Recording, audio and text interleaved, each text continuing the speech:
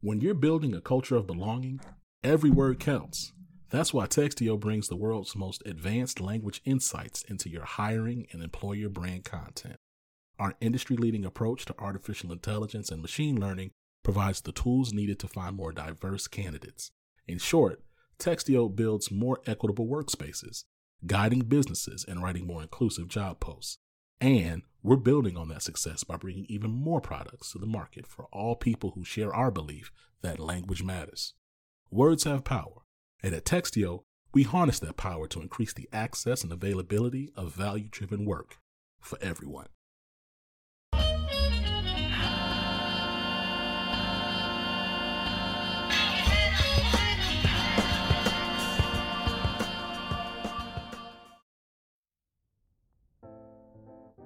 Hello, and welcome to the Clarity Podcast, where you'll not only get the insight to help you transition your career, but we'll have raw, unfiltered conversations about equity and access in corporate America.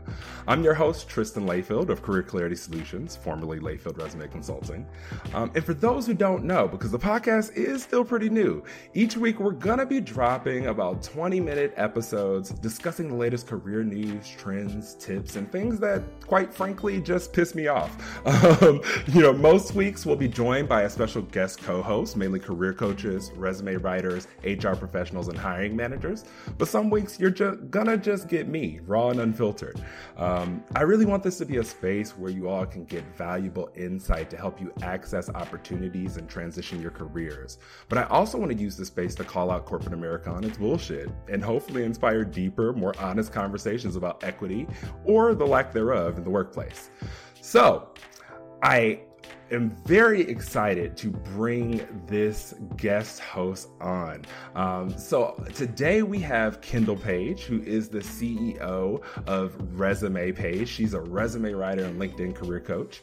She has over 9 years of experience in career coaching and resume writing. Her background is in recruitment and selection and has given her insight into the importance of a strong resume and using LinkedIn strategies in a career search.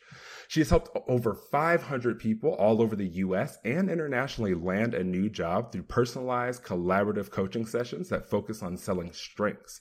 She has worked with clients across all experience levels, from entry-level to C-suite executives, and within diverse roles in management, sales, marketing, operations, finance, nonprofit, education, and more. So I want you all to help me in welcoming Kendall to the show. Kendall, my friend, thank you for joining me. Thank you so much for having me, Tristan. It's great to see you and talk to you again. Yes. I'm so excited to have you here. Now, I'd like to let people know a little bit about how we know each other before we jump into everything. So, Kendall and I met through a mutual friend because Kendall was starting her business. And so we ended up having a little bit of a conversation at that point in time. And Kendall and I have sort of been in contact since. We sort of partner on a lot of things, but Kendall, tell the people a little bit about what you do. Yeah, so I am definitely a resume writer. That is kind of the main focus of what I do in my business. I kind of have a little bit of a different approach with people where I collaboratively write resumes. So I usually have my clients with me on Zoom and we go through the process together, and I kind of showed some tips on how to target the resume and kind of just use some strategies so that you're more likely to get an interview. And so I do a lot of that. And then I also help people with their LinkedIn and how to utilize their profile, both to optimize it, but also to use it and actually engage on LinkedIn. So those are kind of the main things that I focus on. I also do some interview coaching and cover letters and things like that as needed too. So that's all under Resume Paige in my business. Yes. You have a very unique process for resume writers. Many resume writers, they'll have some type of call or sort of form that they'll have people fill out, and then they go back and they do the work on the back end and send things over to clients. But you work collaboratively with your clients on the call to write their documents. It's sort of like teaching a person to fish, right? Instead of fishing for them, right? So yes. I really love that process. I love it. it.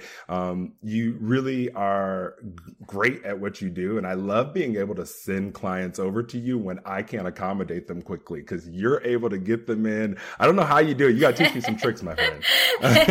Yeah, I usually do the same day service just because we're writing most of it together during that session. And the clients, like I said, are really involved. So they're giving me their background and their experience, and I'm helping with the writing aspect of it, but also showing them like, hey, here's a way that you could change it up if there was a different type of role you wanted to go for and you wanted to highlight a different type of skill. So it's always really fun because I get a lot of time with my clients, which I really enjoy. Yeah, that's really great. So, well, what I want to do now is I want to have a little bit of a conversation, because we know the last couple of years, searching for a job has been a very crazy and turbulent process for a lot of people, right? Yes. The market has been all over the place. So I like to ask all of my guests to fill in the blank of this statement here. The state of the job market right now is blank. What would you say the state of the job market is? I would say it's popping. It's popping. Yes, it's popping. I'm going to bring the optimistic view today because over the past month, I've had clients, and I don't know if you've been experiencing this too, but they have been reaching out to me quick, like super quick. I had somebody, actually I worked with last week. He has an interview this week, and that is super fast. Like that's quick movement on a resume. I also had someone last month. We did a revamp on her resume in LinkedIn, and she went through an interview process and got a start date within 2 weeks of us doing that. And that's super fast. So that's not the norm. Normally it is going to take a little bit longer to go through. Applying to jobs, number one, is a long process, but going through the interview process. But I really do feel there's been an uptick maybe in the last month or two in jobs that are available, people that are getting interviews. And again, seeing that movement, because sometimes it can be so frustrating, long, and tedious when you're applying to jobs and just waiting. And it just seems like it takes forever. But I think we're starting to see that. Are we going to continue to see that? I don't know. I know in the summer we were seeing some layoffs with some big companies. I know that you saw that too. And a lot of people coming through looking for resumes because of that and getting concerned. I have a lot of people coming to me because they're like, I'm concerned. Is there a recession coming? What's going to happen? COVID? Is COVID back? Is it gone? We don't know. It's a very confusing time for us right now. So it's hard to say, but I usually see this time of year that there's an uptick. This is when people are getting back from the summer vacation and they're starting to do their hiring. And then I think we see it slow down usually like beginning of November, mid-November, when holiday time comes on and things get a little bit slower. But yeah, my word would be poppin', because I that's what I've been seeing, and I hope that that's what we're going to continue to see for people. I don't know, what do you think, Tristan? How are you feeling about that from your side?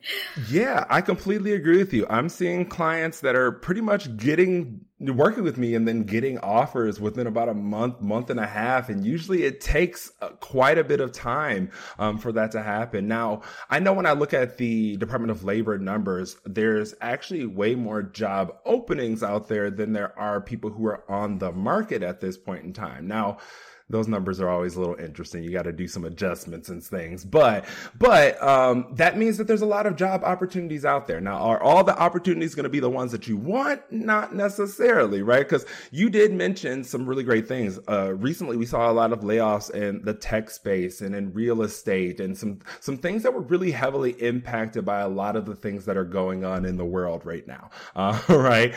With inflation and all those things, we saw this increase in interest rates and things. And so people are buying less houses, but so the real estate market got sort of affected with what's going on. So it just really depends on the space that you're in. But overall, I'm seeing it be pretty poppin' too. I like that word for the job market right now. We don't always get to use that. Right. Yeah, I'd say we ride with it for now, and tell people if you're thinking about a new opportunity, this is a good time to maybe be making a switch or just seeing what's out there. Sometimes I just tell people just see what's out there, test the waters a little bit.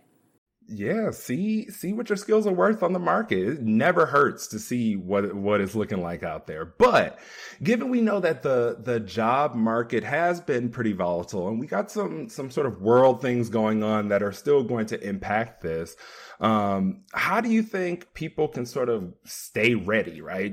Even if they're not planning on leaving their jobs, how can they stay ready just in case something happens or we do go into that recession?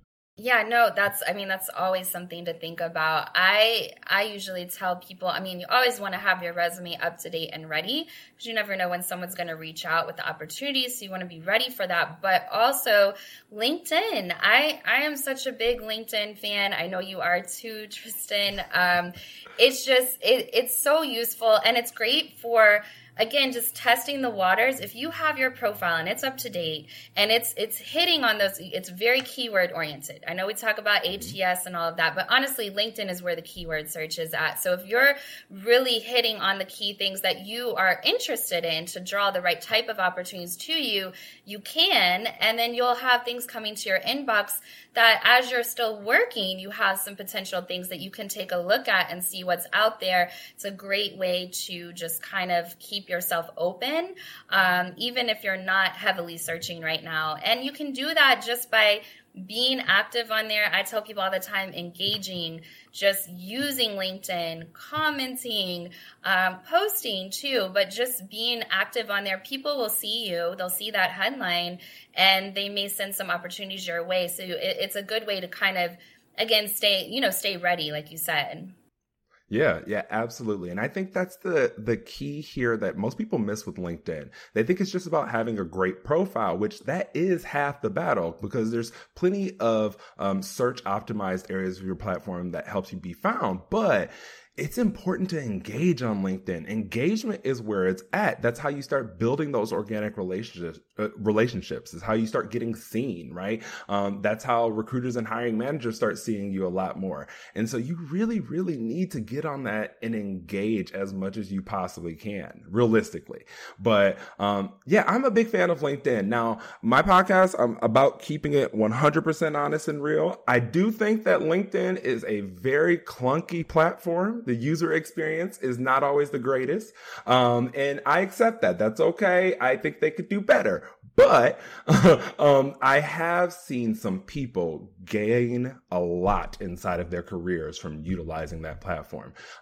Even wading through all the weird people who might end up in messages or, the disingenuous statuses and posts and all that stuff. Those things are going to happen no matter where you are on social media. And I know that turns a lot of people off from the platform, but the platform is something that can absolutely help people with their careers. I agree. 100%. Yeah, absolutely. And I think, thinking about that headline, because when you are interacting and you're commenting or even posting, it follows you. So you want to make sure. Sometimes I'll see on the headline, it will be like looking for an opportunity, but that doesn't really tell people anything really at all, because it's not searchable. First of all, if a recruiter is looking for a certain type of position, they can't search that looking for opportunity. They're searching for a job title like engineer, IT, project manager, right? So it's kind of thinking about what do you want to highlight there. So when you are interacting, people will come to your profile and say, oh, I'm hiring for that. Or, oh, that's interesting. I want to go check out that profile. So I think that's something too, a lot of people don't know, is that that's an important piece of it. Yeah, your headline is incredibly important. And I tell everyone, don't put looking for new opportunities in your headline ever, for what the reasons you just said, but also think of it like this. Recruiters and hiring managers, they want the best candidates, right? And from their perspective, the best candidates are people who have skills that are valuable, meaning that other people want those skills and abilities. So by highlighting that you are somebody who doesn't have a job right now, is on the market or whatever the case may be, you are inadvertently telling them that you are not the top candidates for these type of roles too. So you need to make sure that you do have those keywords in there, the things that are going to help you be found. I love that. Now, one of the things that we know is happening right now, every decade or so, we start to get a new generation into the workforce, right? And right now, Gen Z is getting into the workforce, and they're really starting to turn some companies upside down, right? I've worked with a lot of Gen Z talent over the last couple of months, and I think they're a very different group than millennials. And so in thinking about that and thinking about maybe the Gen Z talent that you've worked with, what do recruiters need to know about attracting and retaining that type of talent? What do you think they need to know? I do. I think it is very different. I think in general, it's different for everyone. I mean, definitely for the group coming in, I think it's hard to generalize, the age, specific age group, but I think we're seeing this overall is that culture is number one. That is number one, what people are looking for. I think, pay is still up there. I do think people are looking for a certain pay, and I think the people are coming into the workforce or have that on their mind. But I think ultimately with what we've seen with COVID and just the shift in diversity and inclusion even becoming a main topic of conversation amongst companies and employees, I think people are ultimately, that's what's important to them. So from both sides, the candidate side and the employer side, how do we address that in the interview and even in your search when you're looking up companies before you go through a whole interview process, doing a little bit of research and seeing, are they talking about diversity and inclusion? Is that even a part of their conversations on the website or podcasts that they're doing, that type of thing? Are you seeing that?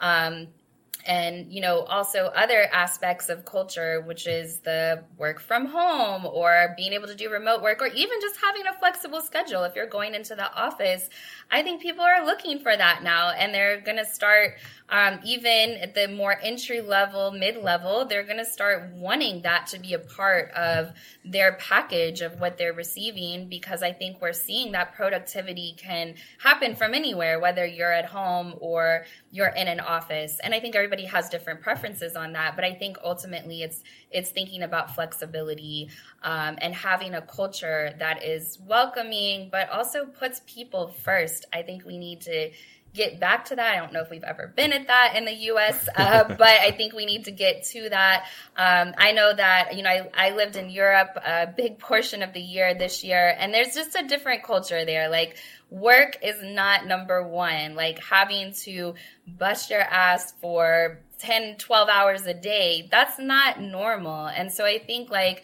in the U.S., we need to kind of get back to, having your time, having a balance, work-life balance. We say that so much, but it's so important.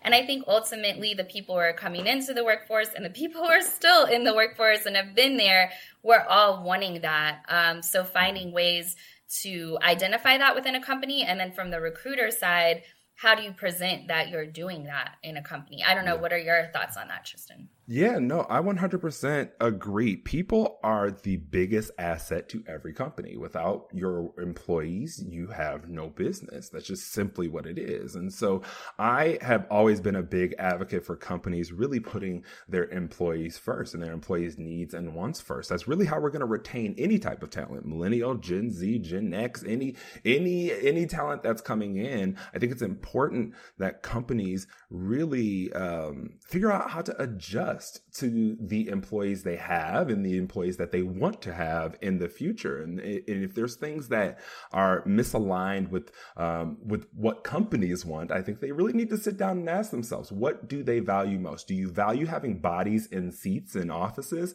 just for the sake of it because you made a decision to purchase some real estate? Or do you value having employees that have the flexibility to potentially come to the office every now and then, but work from home and be, more satisfied and stay at your company, retain that type of talent, right? They really have to figure out what they want to do. And I agree with you. I don't believe that, we've ever been a people-oriented workplace ever in the history of the United States, unfortunately. But I do think it's something that more people are looking for companies to be now. The pandemic really taught us a lot about how we work and how we value work in our lives. And I think a lot of people in the United States are realizing that work isn't something that should be first. It should be something that's secondary to some other things in your life. And that's just simply put, right? So yeah, I 100% agree with you 100%. Now, one last question. Now I want to get into something that has been happening in the news, but what do you think what are 3 things you think recruiters need to understand about candidates searching for jobs right now, right? You and I work with candidates all the time. That's what our jobs are. So what do you think they need to know, and how do you think they should adjust?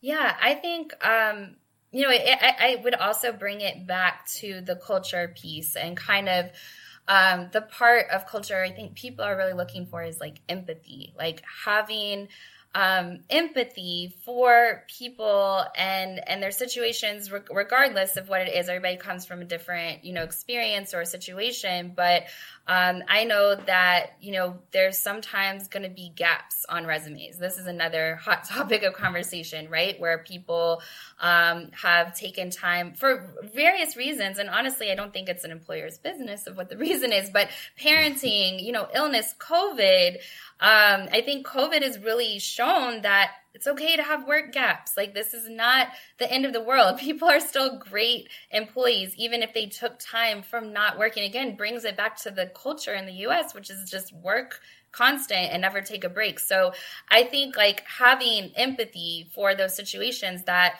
maybe the resume might have some gaps, or I think a lot of people don't know that they need to target the resume, and sometimes they miss out on candidates because of things that aren't, translating exact to a position. So kind of having an open mind about that as well. And I think just, in general that it's hard out here. Like, it's hard for job searchers who are filling out hundreds of applications. They're feeling tired and exhausted and sometimes just not seen. So I think just, making people feel seen once you do come across their resume. And if you interview them, I know I had a client interviewing recently, and she kind of had 2 interviews next to each other, and one, different companies. One, the person got on, they were a little bit late and they were rushed, and kind of like, let's get this interview over with. Like, I, don't have a lot of time. Let me just go through my questions. And the other interview for another company, the person came on smiling and asked, how's your day going? And, just wanted to, just make them feel comfortable at the beginning. And I think that's really important too. It's not just in like looking at how you look at the resume, but once you get to interview someone, we're mostly interviewing like this remotely on Zoom and on, a virtual call. And it's hard. It's hard to read body language. It's hard to fully present yourself. And I think that people are struggling with that too. Like, this is new. This is new for all of us. So just giving a little bit of grace when it comes to having conversations and making it a little bit more conversational, so that they can feel comfortable. Candidates can feel comfortable at the beginning, and feel like, okay, now I can be myself and actually don't have to be so uptight and just follow notes and just follow questions, but be able to learn that culture and have conversations so you can have an understanding of what that culture is like. That would be, I don't know if that was 3 things. I think you asked for 3, but I don't know if that was 3 things. But basically the empathy, having some empathy for candidates. Number 1, thinking about, how can you make them feel comfortable in this process? I know recruiters are busy. They get thousands of messages, and it's exhausting for recruiters too. So I hear that too. And I don't think we should beat up on recruiters. I see a lot of posts on LinkedIn that do that. And I have a ton of recruiter friends. I have clients who have gotten jobs as recruiters in talent acquisition. So I love that side of it too. And I think there are some amazing recruiters that build relationships with their candidates.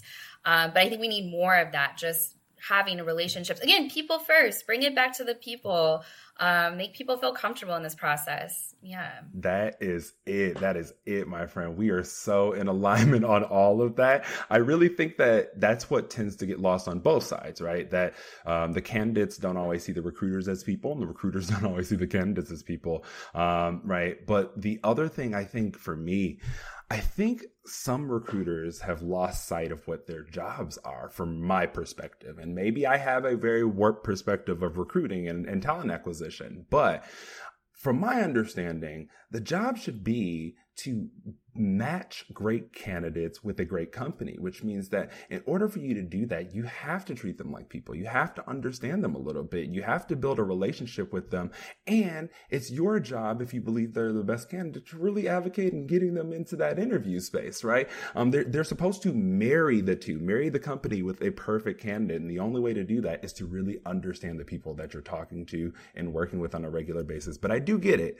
The companies and organizations don't make that easy for recruiters because they have such metrics and KPIs that they have to uphold and all of those things. But we have to find a way to introduce that. We also have to understand that candidates are not willing to take some of the BS they would take it before. It just isn't they're just not willing to do it, right? They're just not willing to do that, right? And I teach all of my clients when we're in coaching for interview prep or whatever the case may be, I tell them, everything inside of the hiring process is indicative of what your experience inside of the company is going to be like. So watch. How do people treat you? How do people come on? Are they cold?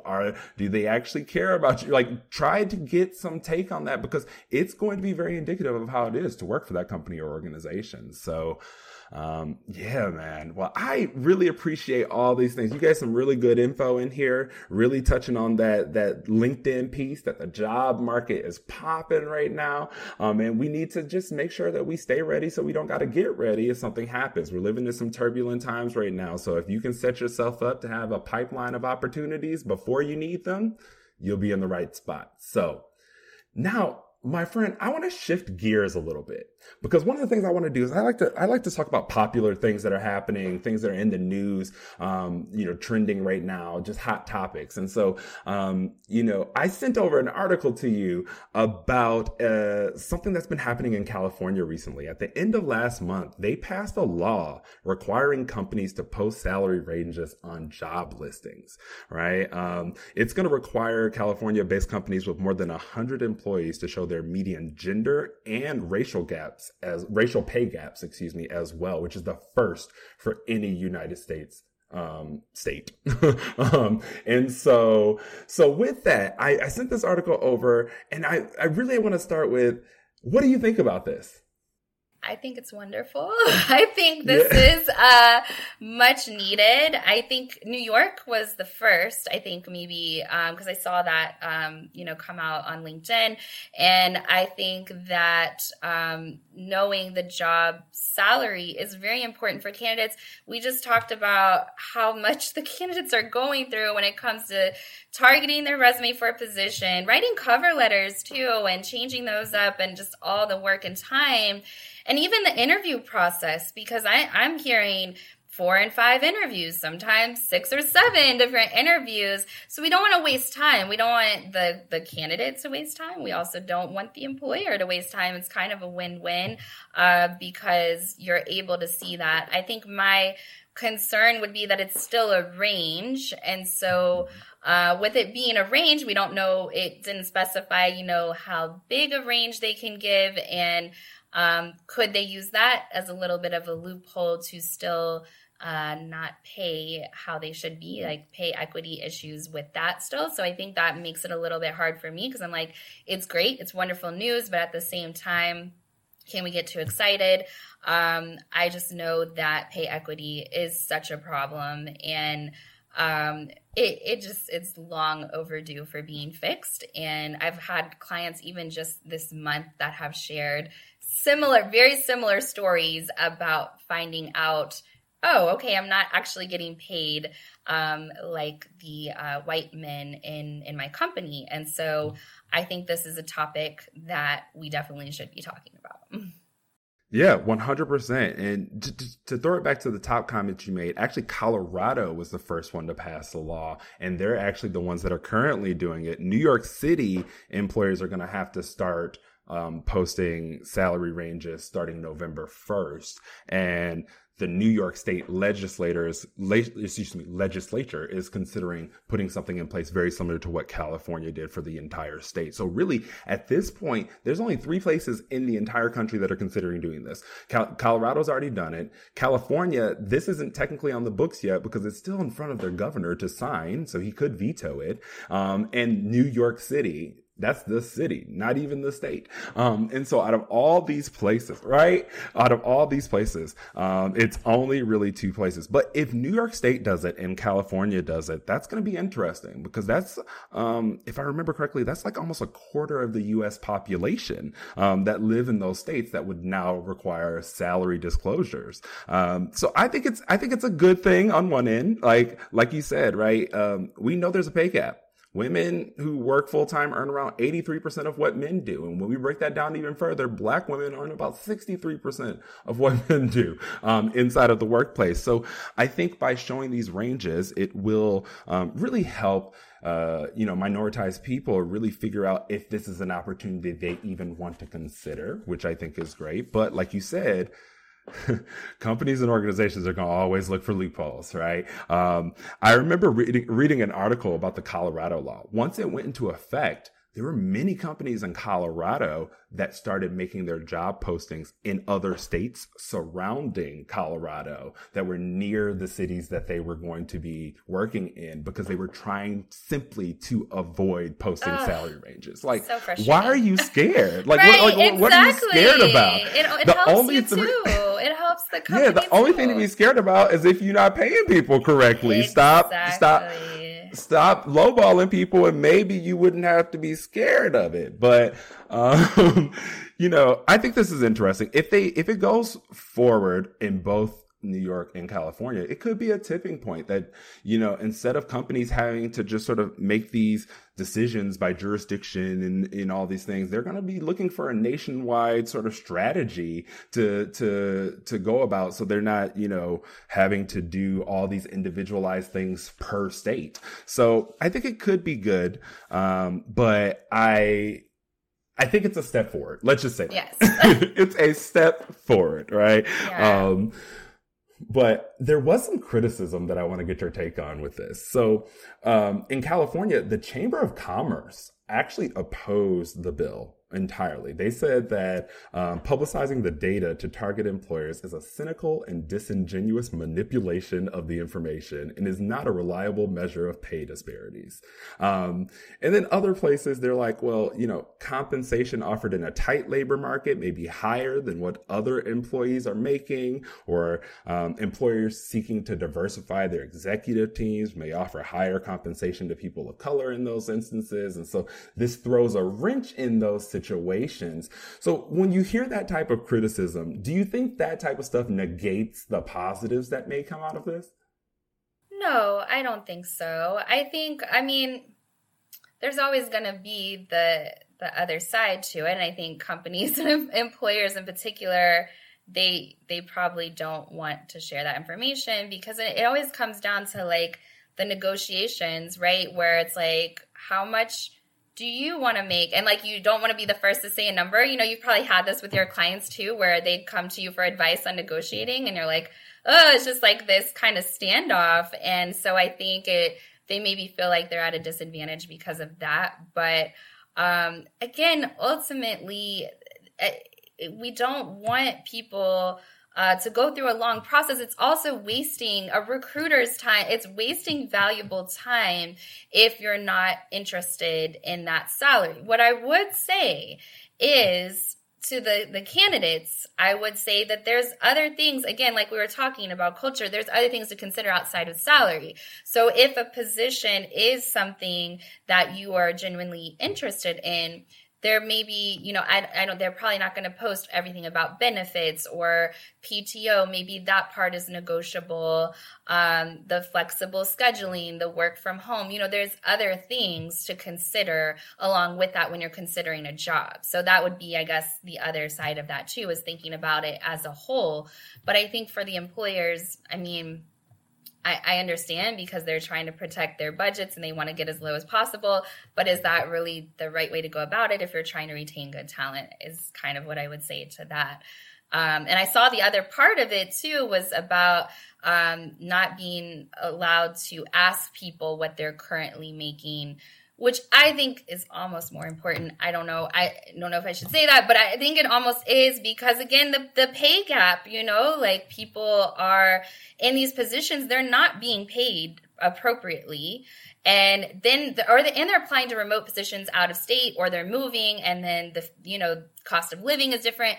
I don't think they should ask that. I don't think they should look that up. I know in some cases they can look it up, and I just think it's wrong. I think they should pay what the position there pays. So that's, again, my other thought on it. I 100% agree. I counsel all of my clients on not releasing that information to any employer, just simply because they're trying to use it to figure out the lowest possible payment that they can provide you that might be enticing for you to take the offer or leave your current position. That's simply it. But okay, I appreciate the insight here. Yeah, it's a very interesting thing. I have always thought that salary ranges should be on job listings. I've always thought that since I entered the job market way back after college.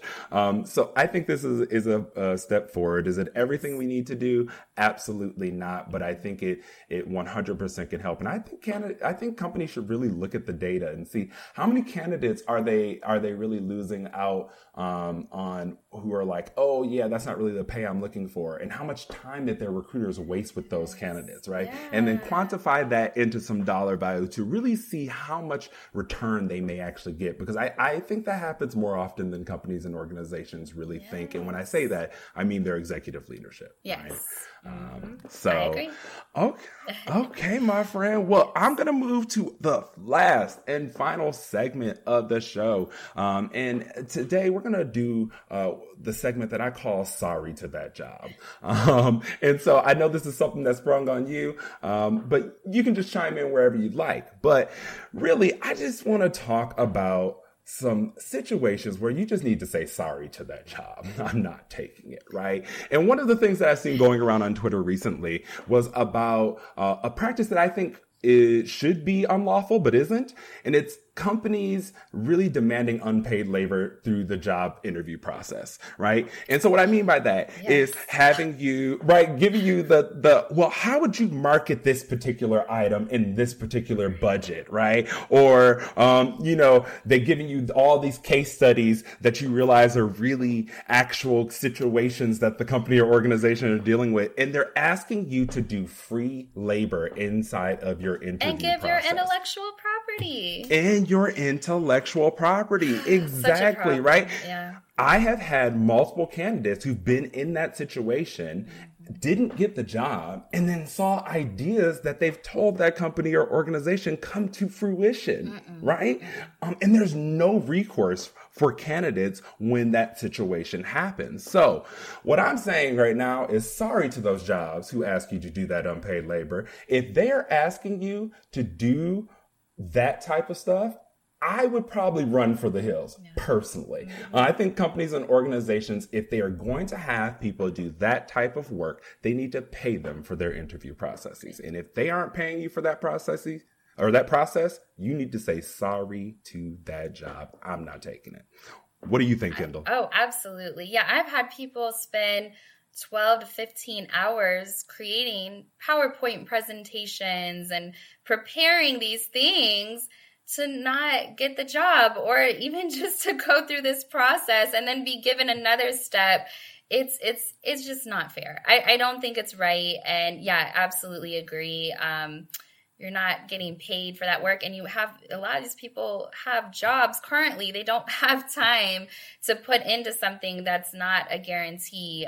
So I agree. I think they should be paid for that, or they need to cut that out of the process and get back to just interviewing and having conversations, because I don't think it's fair. Yeah. I agree. Yeah, I don't think it's fair. I understand the reasoning behind it. Sometimes it's nice to see people's problem solving skills and the way they think through those things. But if you're asking them to do that much work, that much labor in a process, you need to pay them for it, or you need to remove it. The end, point blank, period. So That wraps up everything for us today, my friend Kendall. Thank you so much for joining me on my podcast. I couldn't wait to get you on. You were one of the first people that popped in my mind. So I really appreciate you saying yes and joining me today.